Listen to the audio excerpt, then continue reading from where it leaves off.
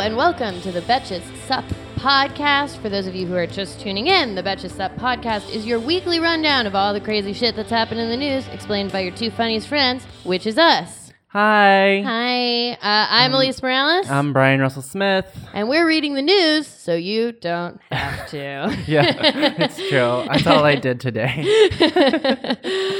So Brian, what's been getting you through this week in Trump's America? Well, I mean, like all of you, those of you who are employed and listening or had a job, like I'm sure some people have to work on Memorial Day. Yeah. But Memorial Day is what is getting me through this week. You know, like I just really needed that break. I know.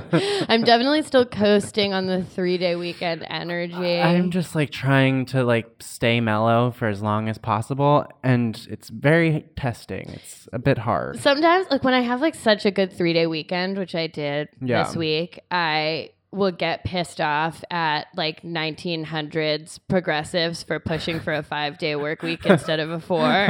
I'm like, you guys don't even. I know that you guys had 0 days off, but like imagine 3. I know. Push that yourselves would be to imagine 3. So nice. Yeah. I mean, I was at a beach house. I was in Fire Island all weekend. Beautiful. At the Pines, which is the gay part. Beautiful. The thing about the Pines, though, that I find problematic is that the majority of these houses are. I don't want to loop everyone into one thing.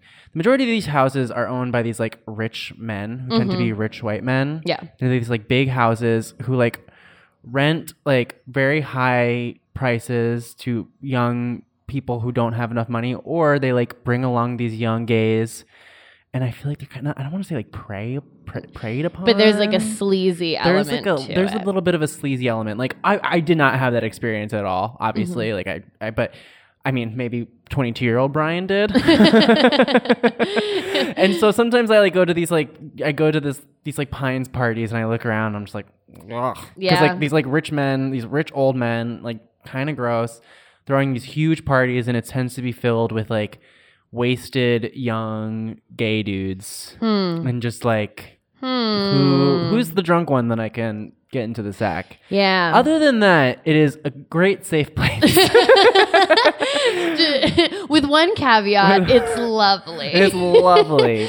I went to a wedding this weekend, which was great. I was also on an island, the Long Island. Oh, well, technically Fire Island is on Long Island. Oh, as well. really? Yeah. See, I'm actually confused. Like Fire Island sort of exists to me as like a platform 9 3/4 type situation. Like I'm not sure where it is or how you get to it. Yeah, there's no Maybe cars. you have to know where it is in order to get there. Like what was that thing in Pirates of the Caribbean, the Isla Tortuga? Like you have to know where it is to find it. Yeah. That's how Fire Island has always existed to me.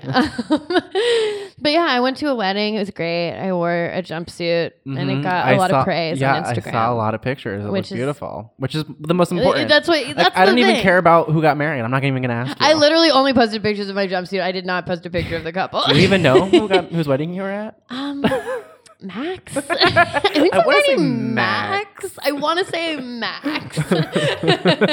Okay, so Elise, what is getting you through this week? So this is actually a little bit of breaking news for when we're recording, and will be semi-breaking news for those of you who listen to the podcast later today. The ABC reboot of Roseanne is canceled.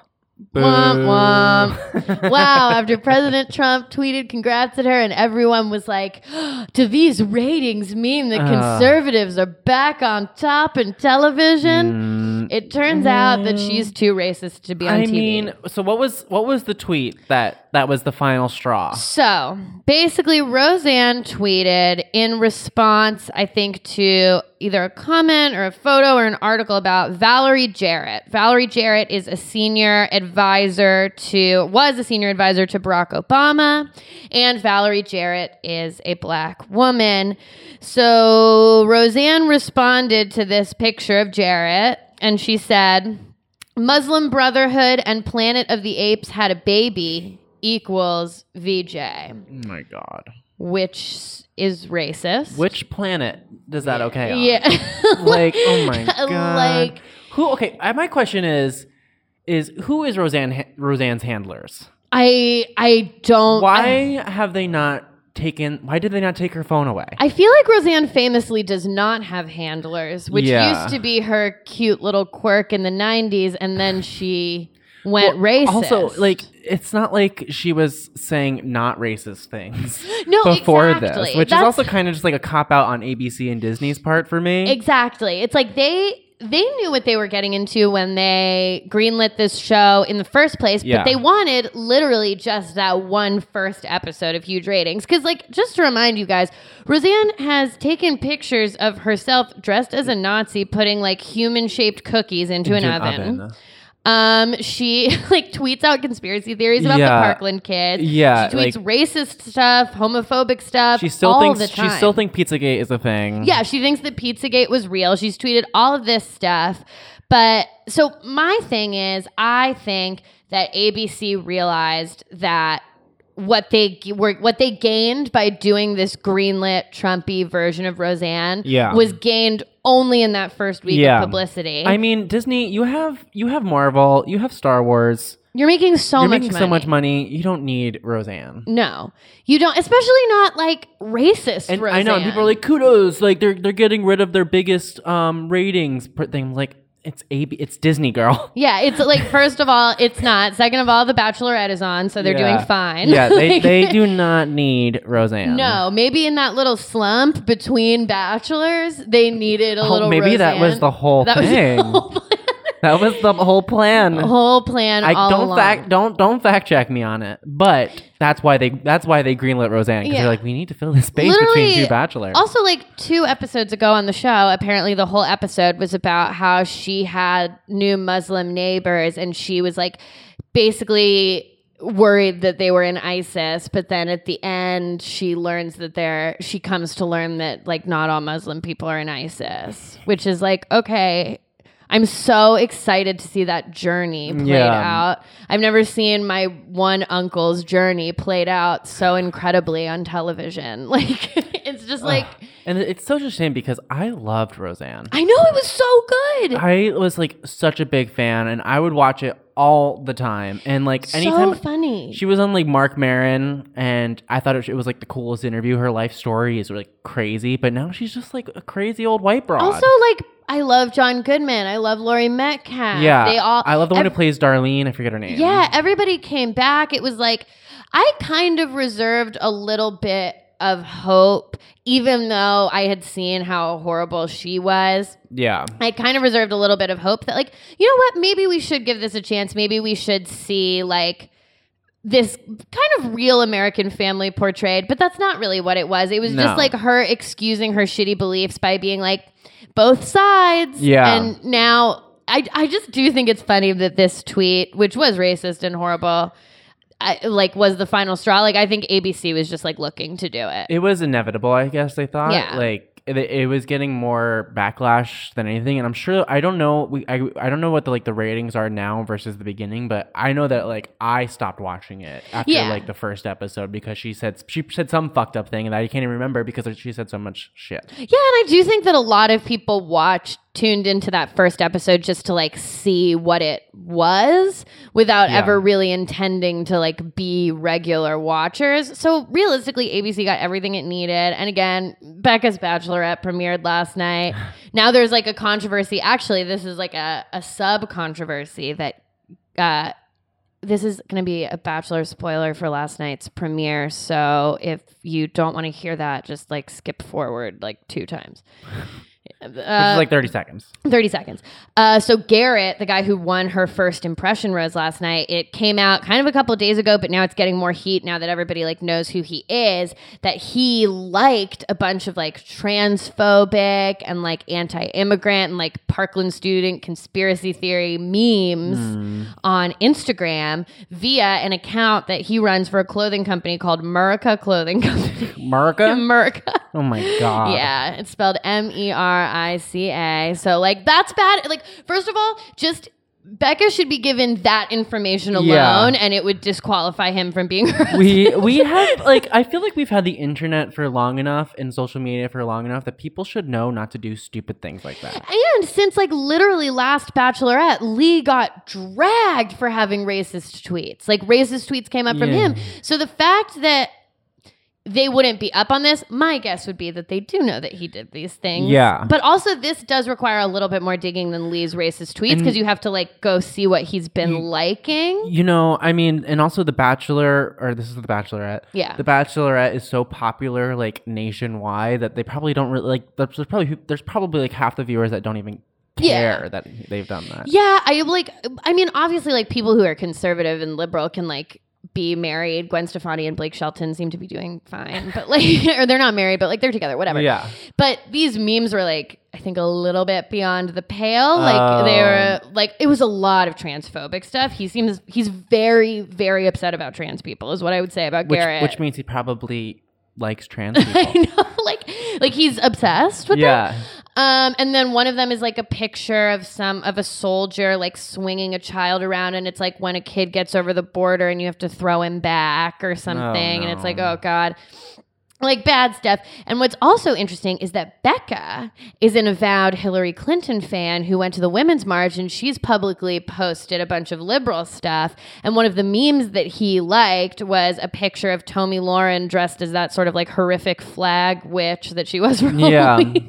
So respectful to the flag. And then a picture of, like, an overweight woman wearing a shirt that says, like, I'm a fucking feminist, and it said, like, conservative women versus liberal women. So it's like, is this what you think of Becca? Oh. Because Becca was there, voted for Hillary and went to the Women's March and is an avowed feminist. So it's just like, is this what you think of Becca? And does Becca know that she thinks these things? Because, like, does it even come up in The Bachelor? Well, she must not know, because they like don't have phones and stuff. No, she definitely, and also it is something that you would have to do a little bit of digging. Like, it basically came out because, like, this random anonymous Instagram account came out with, like, all the stuff screenshotted, and, like, now that account is deleted, but, like, the screenshots still exist. Ooh, so it's very interesting.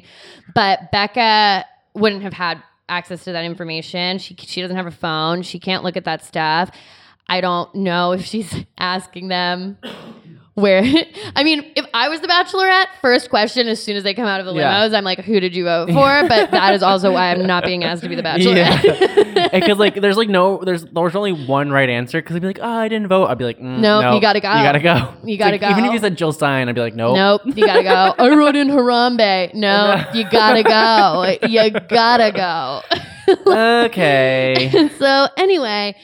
That's interesting. TV controversies are what's getting me through this week. Okay, good. Should we segment into the really insanely sad thing that we're going to talk about? Yeah. So I'm sure you all saw over the weekend, there was the trending hashtag, where are the children? Mm-hmm. We also covered this story in the SUP. Yeah. So for those of you who subscribe to the SUP newsletter, you may have caught wind of it as well. So, I mean, this basically picked up steam over the weekend. Stephen Wagner, an official with the Department of Health and Human Services, testified that the federal agency had lost track of 1,475 children who had crossed the U.S.-Mexico border on their own. This is concerning. And this is concerning, yeah. When people say missing child, I perk up. I check that Amber Alert. Yeah, I try to do what I can. I usually get annoyed when my phone goes off with those, like, emergency alerts, and then I see it's an Amber Alert. I'm like, oh, it's a child. Okay. Like, okay. It's like flash flooding. Who gives a fuck? Yeah, flash flood. I don't care. Missing child. I'm like, okay, I will accept this alert. Yeah.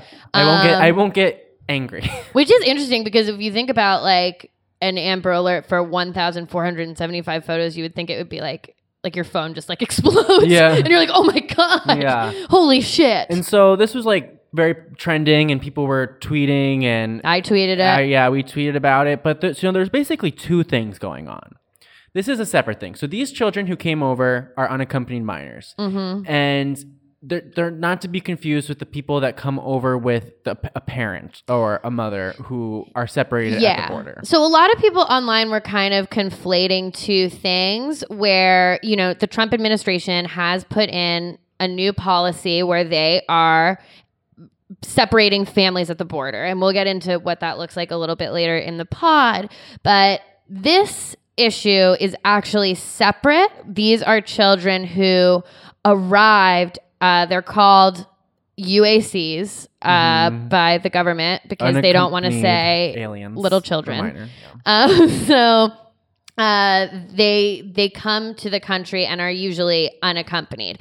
Interesting fact about me is my dad was an unaccompanied minor. Oh, really? Yeah. Wow. He came from Cuba right after the revolution with his brother, and they came without my grandparents. How old were they? 5 and 9. Oh my God. Yeah, and they were placed with family friends that we had. There was actually a program going on at that time called the Peter Pan program. Yeah. Pedro Pan, if you are, like, literally, they do call it Pedro Pan. And that helped to, like, place children in safe homes. Yeah. We don't necessarily have a similar program running now. So basically what we wanted to address was, is this story of 1,475 missing children, is that true?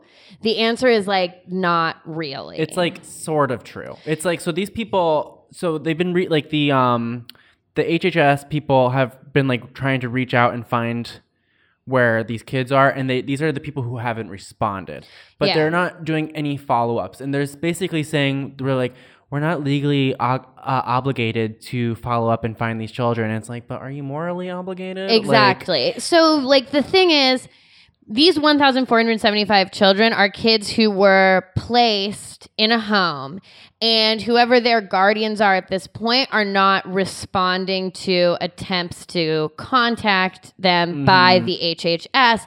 So it's like potential, like one person I saw online equating it to like, if Sally Mae calls you about your loan and you don't answer, are you missing? Like some of them might just be living in happy families and their guardian is not answering. But the thing is, we don't know.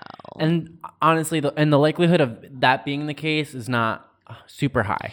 Yeah. Because, you know, these children come here for a better life, and we should be helping people, because I know we've all learned this, like anyone who went to school, especially like elementary school, and we learned that America is a melting pot, where we are supposed to accept, give me your poor, your suffer, like whatever. Whatever that poem is. I don't know. The one that Stephen Miller was like, it was added later. Pay no attention to the poem.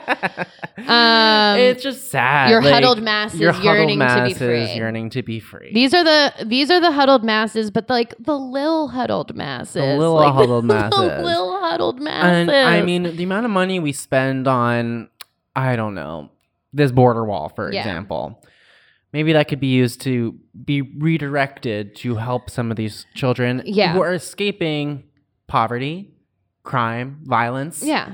In my dad's case, it was a revolution that was violent and that did, you know, take a lot from my family at the time. At another time, we can talk about the pros and cons of the Cuban Revolution, but for my family, it didn't work out great, so they left. Yeah. And for like gay people and stuff, didn't work out great. But so basically, another thing is like some of the people that these kids are placed with are illegal aliens themselves, so like maybe they're not answering phone calls from federal authorities. Yeah. But we also don't know, because there have been instances where children under the care of the Department of Health and Human Services were placed in the care of human traffickers. This was a story I read in January. It was January 2016 in the New York Times. And I'm just going to read straight from my quotes. The Department of Health and Human Services placed more than a dozen children in the custody of human traffickers after it failed to conduct background checks of the caregivers, according to a Senate report. At least 6 children were lured to the United States from Guatemala with a promise of a better life. Then they were made to work on an egg farm. And the children as young as 14, so it was like preteen kids, had been in federal custody before being entrusted to the traffickers. And this all goes back to basically in the fall of 2013, we really saw a ramp up of these unaccompanied minors, children showing up at the border. And we did not have like good policies in place, resources, etc., to deal with them. So we were just releasing them to people who were like, I'm their guardian. Yeah. And then it turns out they're a fucking human trafficker. Yeah. And this kind of goes to another piece of like semi-fake false news that was being reported, which was, you guys might have seen this picture going around of migrant children who were sleeping under cages. And a lot of people, Jon Favreau from Crooked Media tweeted it out, Linda Sarsour tweeted it out. A bunch of people were like, this is happening today. Like, this is the conditions that these, and people were tying it to these 1,400 missing kids. That's not the case. The photo's from 2014, so it was actually taken under Obama. Yeah. And it had to do sort of with this influx of unaccompanied minors that came in. And I mean, it's obviously still horrible. Yeah, it just shows that all sides are susceptible to fake news. And that this, like, first of all, is that we also need to be really careful about the news that we're sharing. I mean, I put it in the SUP being like, 1,475 kids are missing, which is true. Yeah. But it's not the true in the way that obviously it was being presented. And then this photo, you know, people who I like really respect, Jon Favreau did retract it and tweet a lot more information. There is a thing about Jon Favreau's Twitter presence that kind of bothers me. He like addresses trolls way too often and gets in these arguments with people. I'm like, why would you address the trolls? Why are you addressing these people? You're giving them a platform and they're talking back to you and they're getting more and more followers to after this dies down, your feud with this random person. They're going to have a platform after you talk to them. I know. You can't respond to every stupid thing people say to you. He seems to do that. And the fact that he tweeted this, like, it just seems like really irresponsible for someone like him to do that. He needs to, like, I think, take a step back. I will say that he did delete the tweet and clarified what it was and kind of posted a long thread today that's like, listen, the picture was taken in 2014. You guys are right. Like, it wasn't the way I said, but also, like, this just goes to show back how, like, deep rooted this problem is, which is true. Mm-hmm. Like Trump didn't invent deporting people. Trump didn't invent these, like, horrible conditions that were keeping a lot of these migrants in. Like, they call an ice box, and they know that they're going to be put in an ice box, like because they get put into these big rooms that are so cold once they cross. And all they have are those like metallic like blankets. And it's just like concrete. Yeah. It's really, really sad. And we're just placing them in these detention centers. Like they're, you know. Forever. And they can't, these people, they'll try and like be like, I have family. I am escaping violence. And they can't talk to anyone for weeks. And then they like finally get to explain their side of the story. And then they have to wait. Yeah, exactly. Because some of these people, you know, because we talk about it, like these people are crossing the border illegally, but some of them are also asylum seekers, which is a legal strategy for getting citizenship in the country. Like, we do have laws that allow people to claim asylum, and some of these people that we're doing this to, we're separating families, etc., these are asylum seekers too. So it's not really right to just say, oh, they all are illegal aliens who are crossing the border illegally. Some of them are actually using legal channels to seek asylum in the US and are being treated this way. So Trump jumped on this photo thing. And he tweeted out, Democrats mistakenly tweet 2014 picture from Obama's term showing children from border in steel cages. They thought it was recent pictures in order to make us look bad, but backfires. Dem must agree to wall and new border protection for good of country. Bipartisan bill. So it just goes to show, I mean, literally the number one purveyors of like fake news and conspiracies, if we even tread into that like area at all, if we as liberals spread anything that is, we don't have our I's dotted and our T's checked, they're going to use this to attack us. Speaking of Donald Trump tweets, did you see how he addressed Memorial Day? His Memorial Day tweet? Okay, it's pretty ridiculous. He made it about himself. Shocking. He says, Happy Memorial Day. Those who died for our country would be very happy and proud at how well our country is doing today. Best economy in decades. Lowest unemployment numbers for blacks and Hispanics ever, in parentheses, and women in 18 years. Rebuilding our military and so much more. Nice. I'm sure that all the fallen soldiers who were thinking of at least this is happening. And the fact that he ends it with nice is like, you think this is nice? You think the people who are mourning their dead relatives who fought in this war are also nice? Also coming from a guy who like deferred going to Vietnam like 5 times for bone spurs. Yeah. Like very cute. And just like, and people people get Memorial Day confused with Veterans Day. Memorial Day is like, not that you need a day to celebrate our troops. Like, yes, we should thank them all the time, obviously.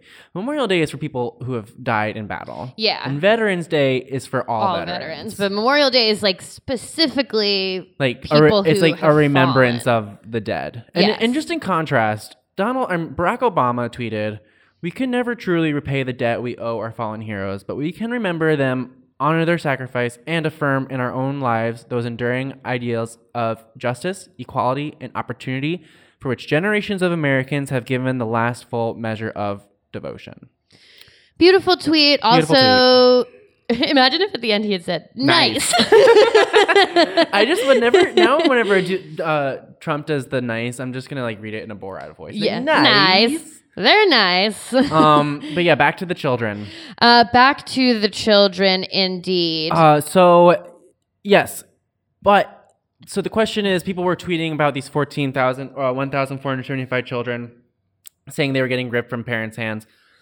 And so children are actually getting separated from their mothers or caregivers. Yes, and it's a separate issue, and all this stuff is really confusing, obviously, because I feel like all of them kind of sprung up in the news at the same time, and you want to conflate them, but they are different. So these children who are missing were unaccompanied minors who we do not know. We just haven't heard from their caregiver, so we don't know necessarily if they're still with the person they were placed with or whatever. Children being separated at the border are a separate issue. Yes. So on May 7th, Jeff Sessions announced that the Justice Department would begin prosecuting every person who crossed the border illegally, or at least to attempt to present like all of them, or prosecute all of them, even if some of them could or should be treated as asylum seekers. And so there's a quote from Jeff Sessions here. "If you are smuggling a child, then we will prosecute you, and that child may be separated from you as required by law. If you don't want your child to be separated, then don't bring them across the border illegally." I do not recall what happened to these children. And so, Lisa's a great Jeff Sessions. And also, this kind of goes back to John Kelly. Like a couple weeks ago, they were asked about the policy of separating kids at the border.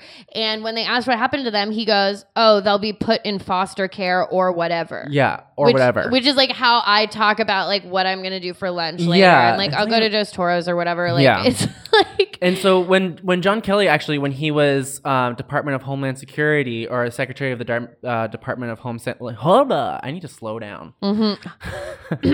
John F. Kelly was the Secretary of the Department of Homeland Security, and he said he was considering it as a deterrent to stop illegal immigration, which is just so fucked up.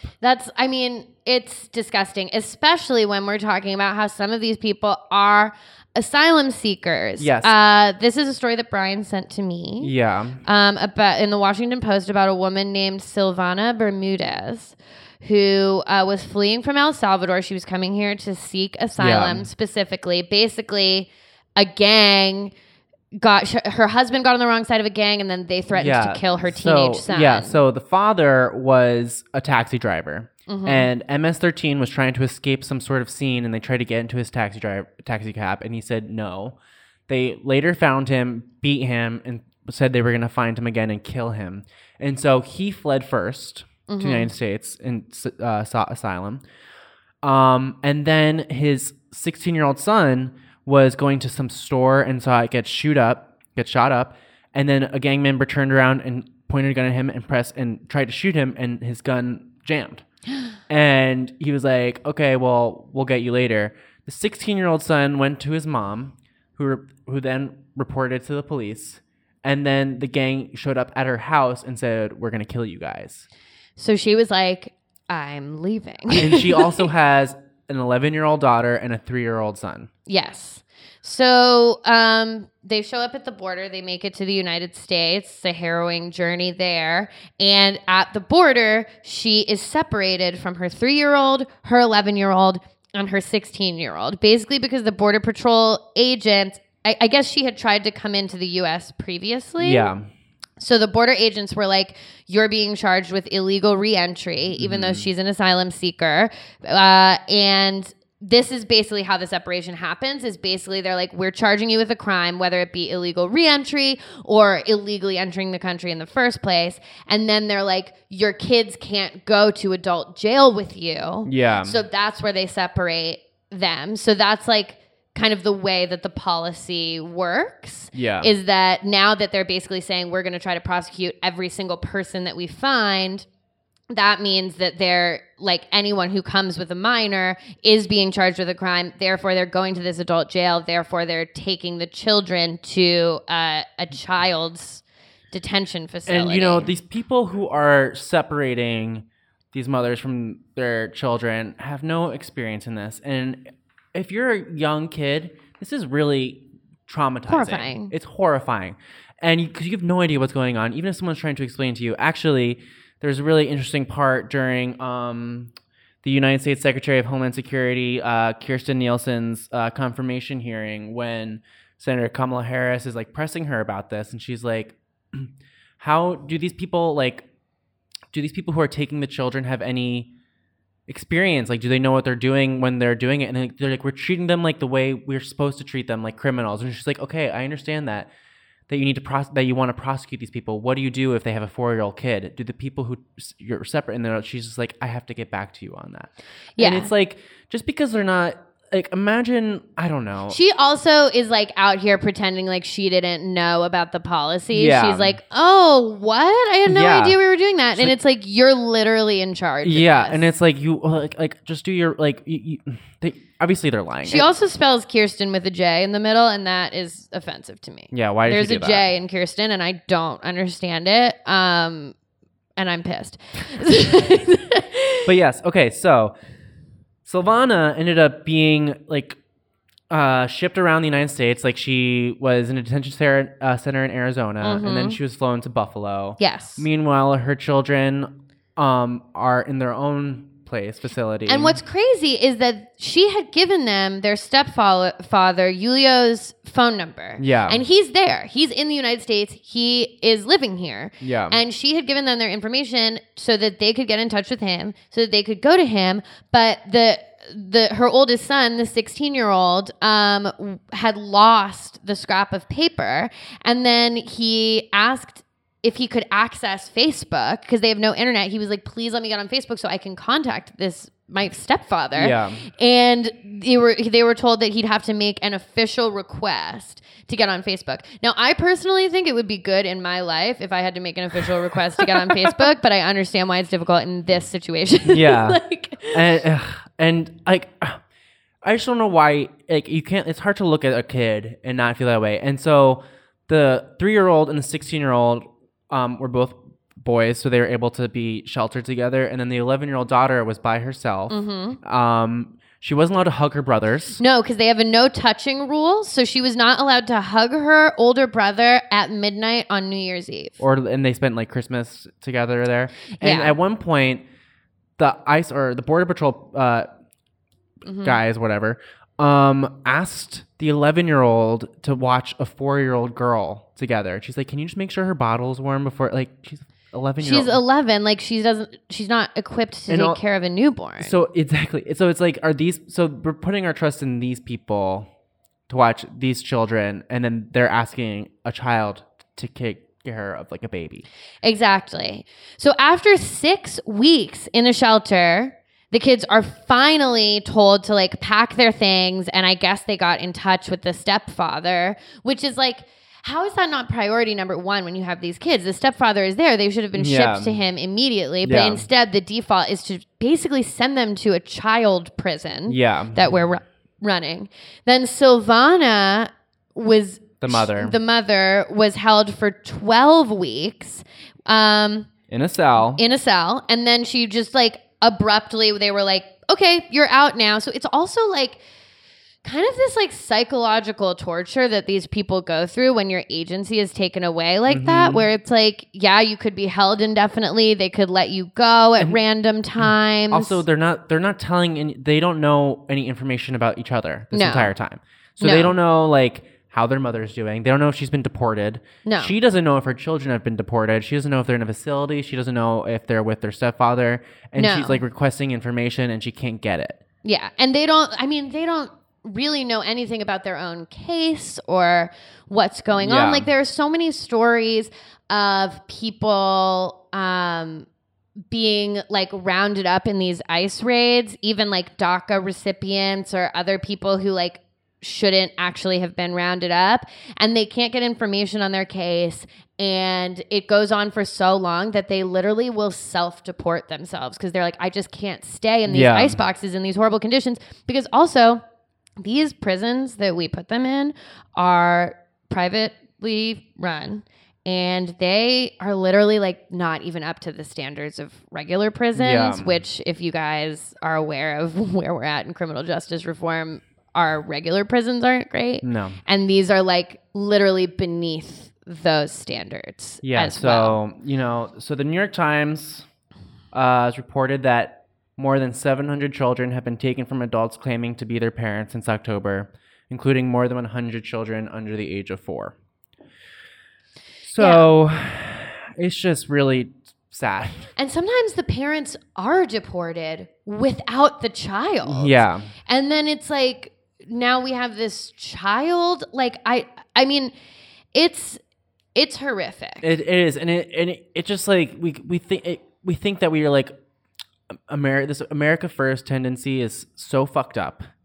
And if we think unless you are 100% Native American, you are not originally from here. No. And all of us should be thankful that our ancestors were able to come in a time, or our relatives or our father in this case, in Elisa's case, were able to come here during a time where we didn't have some fucking asshole. I mean, I don't know. It's just all terrible. It's just, and it also, this problem, again, it goes back. It goes back a long time, but obviously the Trump administration, the inhumanity with which they treat people who are crossing the border illegally is, it is different. And, it is on another level. They're deporting people who've been here for 20 years, who've created lives for themselves, who have jobs, who help our economy grow, and they have children, and we're deporting these people without like any morality. No, because it's it's steeped in racism. It's steeped in a desire to control the changing population so that Republicans can remain in power. Yeah, it's xenophobic. It's everything, and like I do always look at Cubans as an example because it's like near and dear to my heart, but also like Cubans immigrated to the U.S. when we had this sort of like little blip where we hated communists more than we hated like people who speak Spanish. So they were welcomed in a way. Like Cuban exiles right after the revolution were able to, there was a policy called wet foot, dry foot, where like if you made it to the United States, you could get your green card. We had a program set in place, this Pedro Pan program that was set up specifically to help these unaccompanied minors that were coming.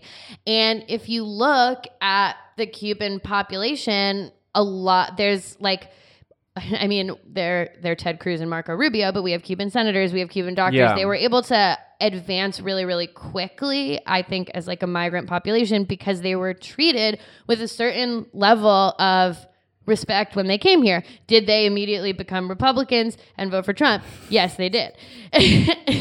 Do I understand why they did that? No. I don't.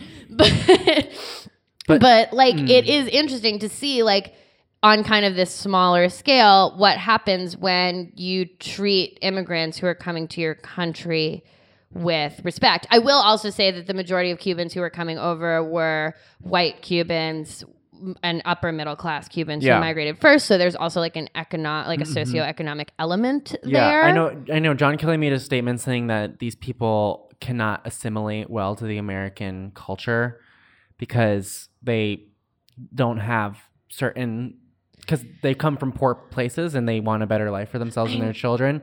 And I just feel like he just needs to stop putting his foot in his mouth, and then maybe he'll be able to speak with some integrity. Also, like, yes, they do. Like, literally, my dad always talks about it. When he came to the U.S., he spoke zero English. There was no such thing as English as a second language classes. They literally just put him in first grade, and he was like, he figured it out. And by the end of the year, he was speaking English. And he learned English by watching football and, like, watching TV shows, and he figured it out. My grandpa owned a grocery store in Cuba. He opened a bodega in the United States. My Tio Juan was a doctor in Cuba. He had to like retake all of his exams, but he became a doctor in the United States. Like, people do assimilate. Yeah, exactly. Did they still? I'm sorry that like they literally still speak Spanish. Yeah, that's the only downside. Yeah, like they didn't unlearn Spanish. We're still eating a lot of pork. I don't know. Like, I'm actually trying to learn Spanish right now. It's fun. Duolingo. Yeah, Duolingo's good. Yeah. I use it to like refresh because I took Spanish like all through college and stuff just so that I could like maintain. I'm not fluent, but like I can hold conversations with my Spanish speaking relatives. Yo soy un hombre. You are. I know. I learned that yesterday. Es la verdad. Gracias. Oh, you're doing the Spanish. Yeah, you got to do it. I have to do the Spanish accent. Yeah, you gotta. So all of this is to say, you guys, we wanted to provide you with some clarifying information today so that, you know, we're all being responsible with the news that we are sharing so that we're not the same as the other side. Yeah. But at the same time, that doesn't mean that we aren't dealing with a dire situation where children are being put in danger by our government. Yeah. So it's like we gave you all the information, and even with all the correct information, it's still really bad. And I mean, even the ones that those 1,475 children we were talking about earlier, we should still find out what's going on. Yeah, like we should still actually actively seek answers as to where they are. Let's not leave it there. Let's figure this out. It should be someone's responsibility. It should be our responsibility. Yeah. Yes. Exactly. Yeah. Brian, I think that that's beautiful. Oh, thank you. It's a moral responsibility. It's a moral responsibility. Should this bring us to one more thing? Yes, because it's really fun. One more thing. God, you know, New York makes me proud every day. But none so much as this video of the entirety of Yankee Stadium booing Rudy Giuliani on his birthday. Yeah, so he was like, I'm going to spend my 74th birthday at Yankee Stadium because I'm a New Yorker and everyone loves me. Yeah, and I'm America's mayor. I was the 9/11 mayor. Yeah. Like, if there's one place where it should be safe for my crazy ass to go, it should be Yankee Stadium. But no. And the announcer is going through, like, you know how they do like the random people birthdays, like they send an email to someone. Yeah. And he's like going, and former mayor Rudy Giuliani, and the whole stadium is booing. Like, because when I first, again, my fake news dial has been turned up because of the missing children. So I was like, okay, I'm going to watch this video because maybe it was like a smattering of boos. Maybe it's just like someone sitting close to the camera is booing. It is truly the entirety of Yankee Stadium booing merely the continued existence of Rudy Giuliani. So Rudy Giuliani was the Time Person of the Year in 2001. And he was considered a Republican presidential hopeful as recently as 2012. And then he went from all of that to being Trump's lawyer and saying all those crazy things that we've talked about in other podcasts. Yeah. He also just, like, in general, was like one of the most beloved people in New York. He changed the way New York operates. Yeah, he did, like, he cleaned it up and like a ton of stuff as mayor, in addition to being like kind of the symbol of the city after 9/11. Like he really did do a lot of things to hold the city together. Did a lot of bipartisan work with Hillary Clinton, who was a senator at the time. Yeah. He doesn't remember that she was present, but she was there. And it's just, so for him to fall from grace so hard is really remarkable. That is, I mean, and that honestly to me is the beauty of New York. It's like you do have to continually prove yourself to this city. Like, oh, okay, yeah, you held us together you held us together during 9/11, but what did you do today? Like, it's like literally, like you can be on top one day and then you walk kind of slow the next and you're done in this town. It's just like I was reading something else recently. It's like, after Trump is president, which is it will happen one day. Yeah. Guys. It'll happen one day. Where is he going to live? New York hates him. New York hates him. He hates the protests.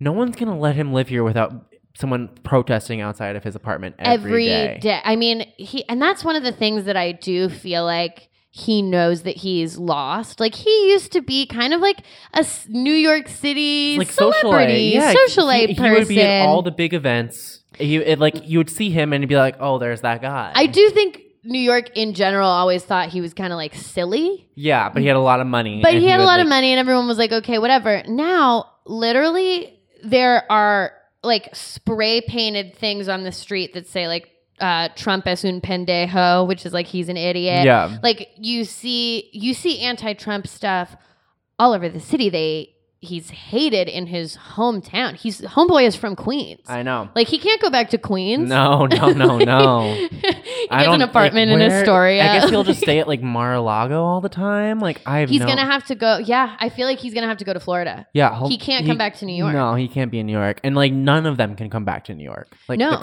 like Jared Kushner can't. Ivanka, like they're all screwed. They have like.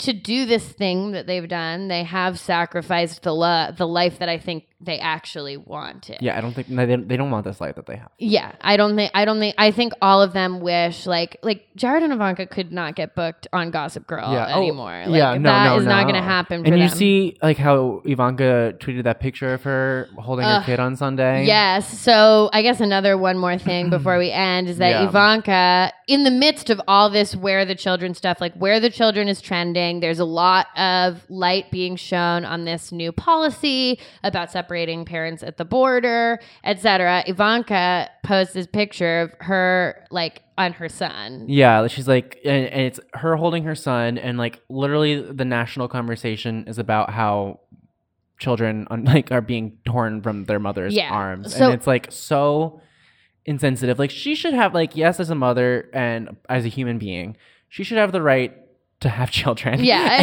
and to love them, and to post pictures of them. However, she's not only the daughter of President Trump. She is an advisor to the White House. Yeah, she's obviously involved in what's happening in the day-to-day. So it can be held to a certain level of accountability that most first children don't need to be held to. Exactly. Like, Malia Obama was not involved in the administration. No. Chelsea Clinton was not. I mean, she's a political person now, so it's a little bit different, but like to talk about her now. But when she was first daughter, she was just like a teenage girl.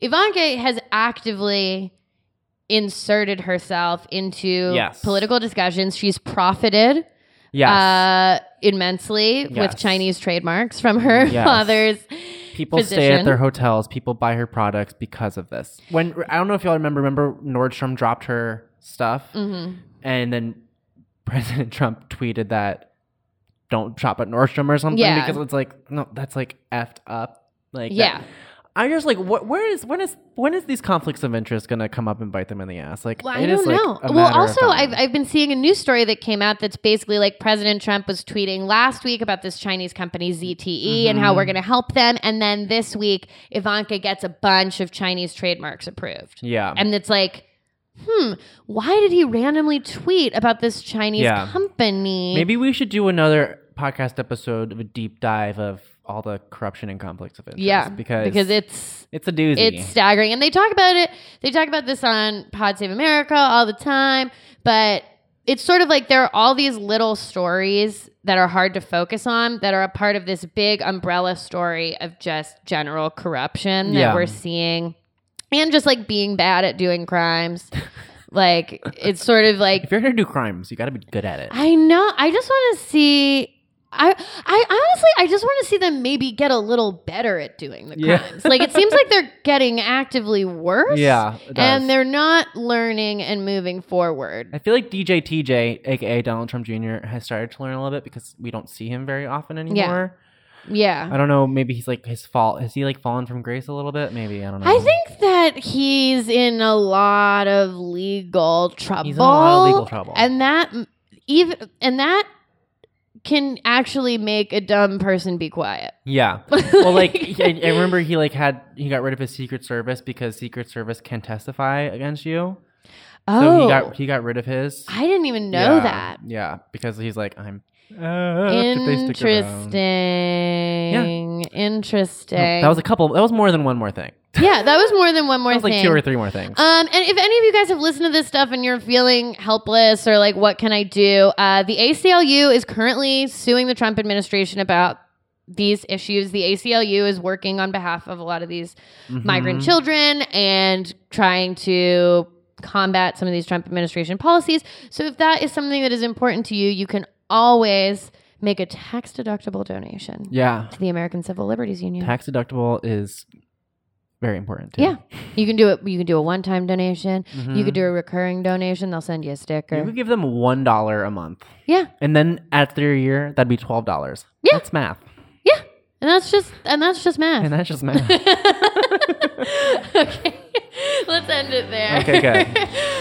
Guys, until the end of democracy, I'm Elise Morales. I'm Brian Russell Smith. And this was the Betches Sup Podcast. Bye.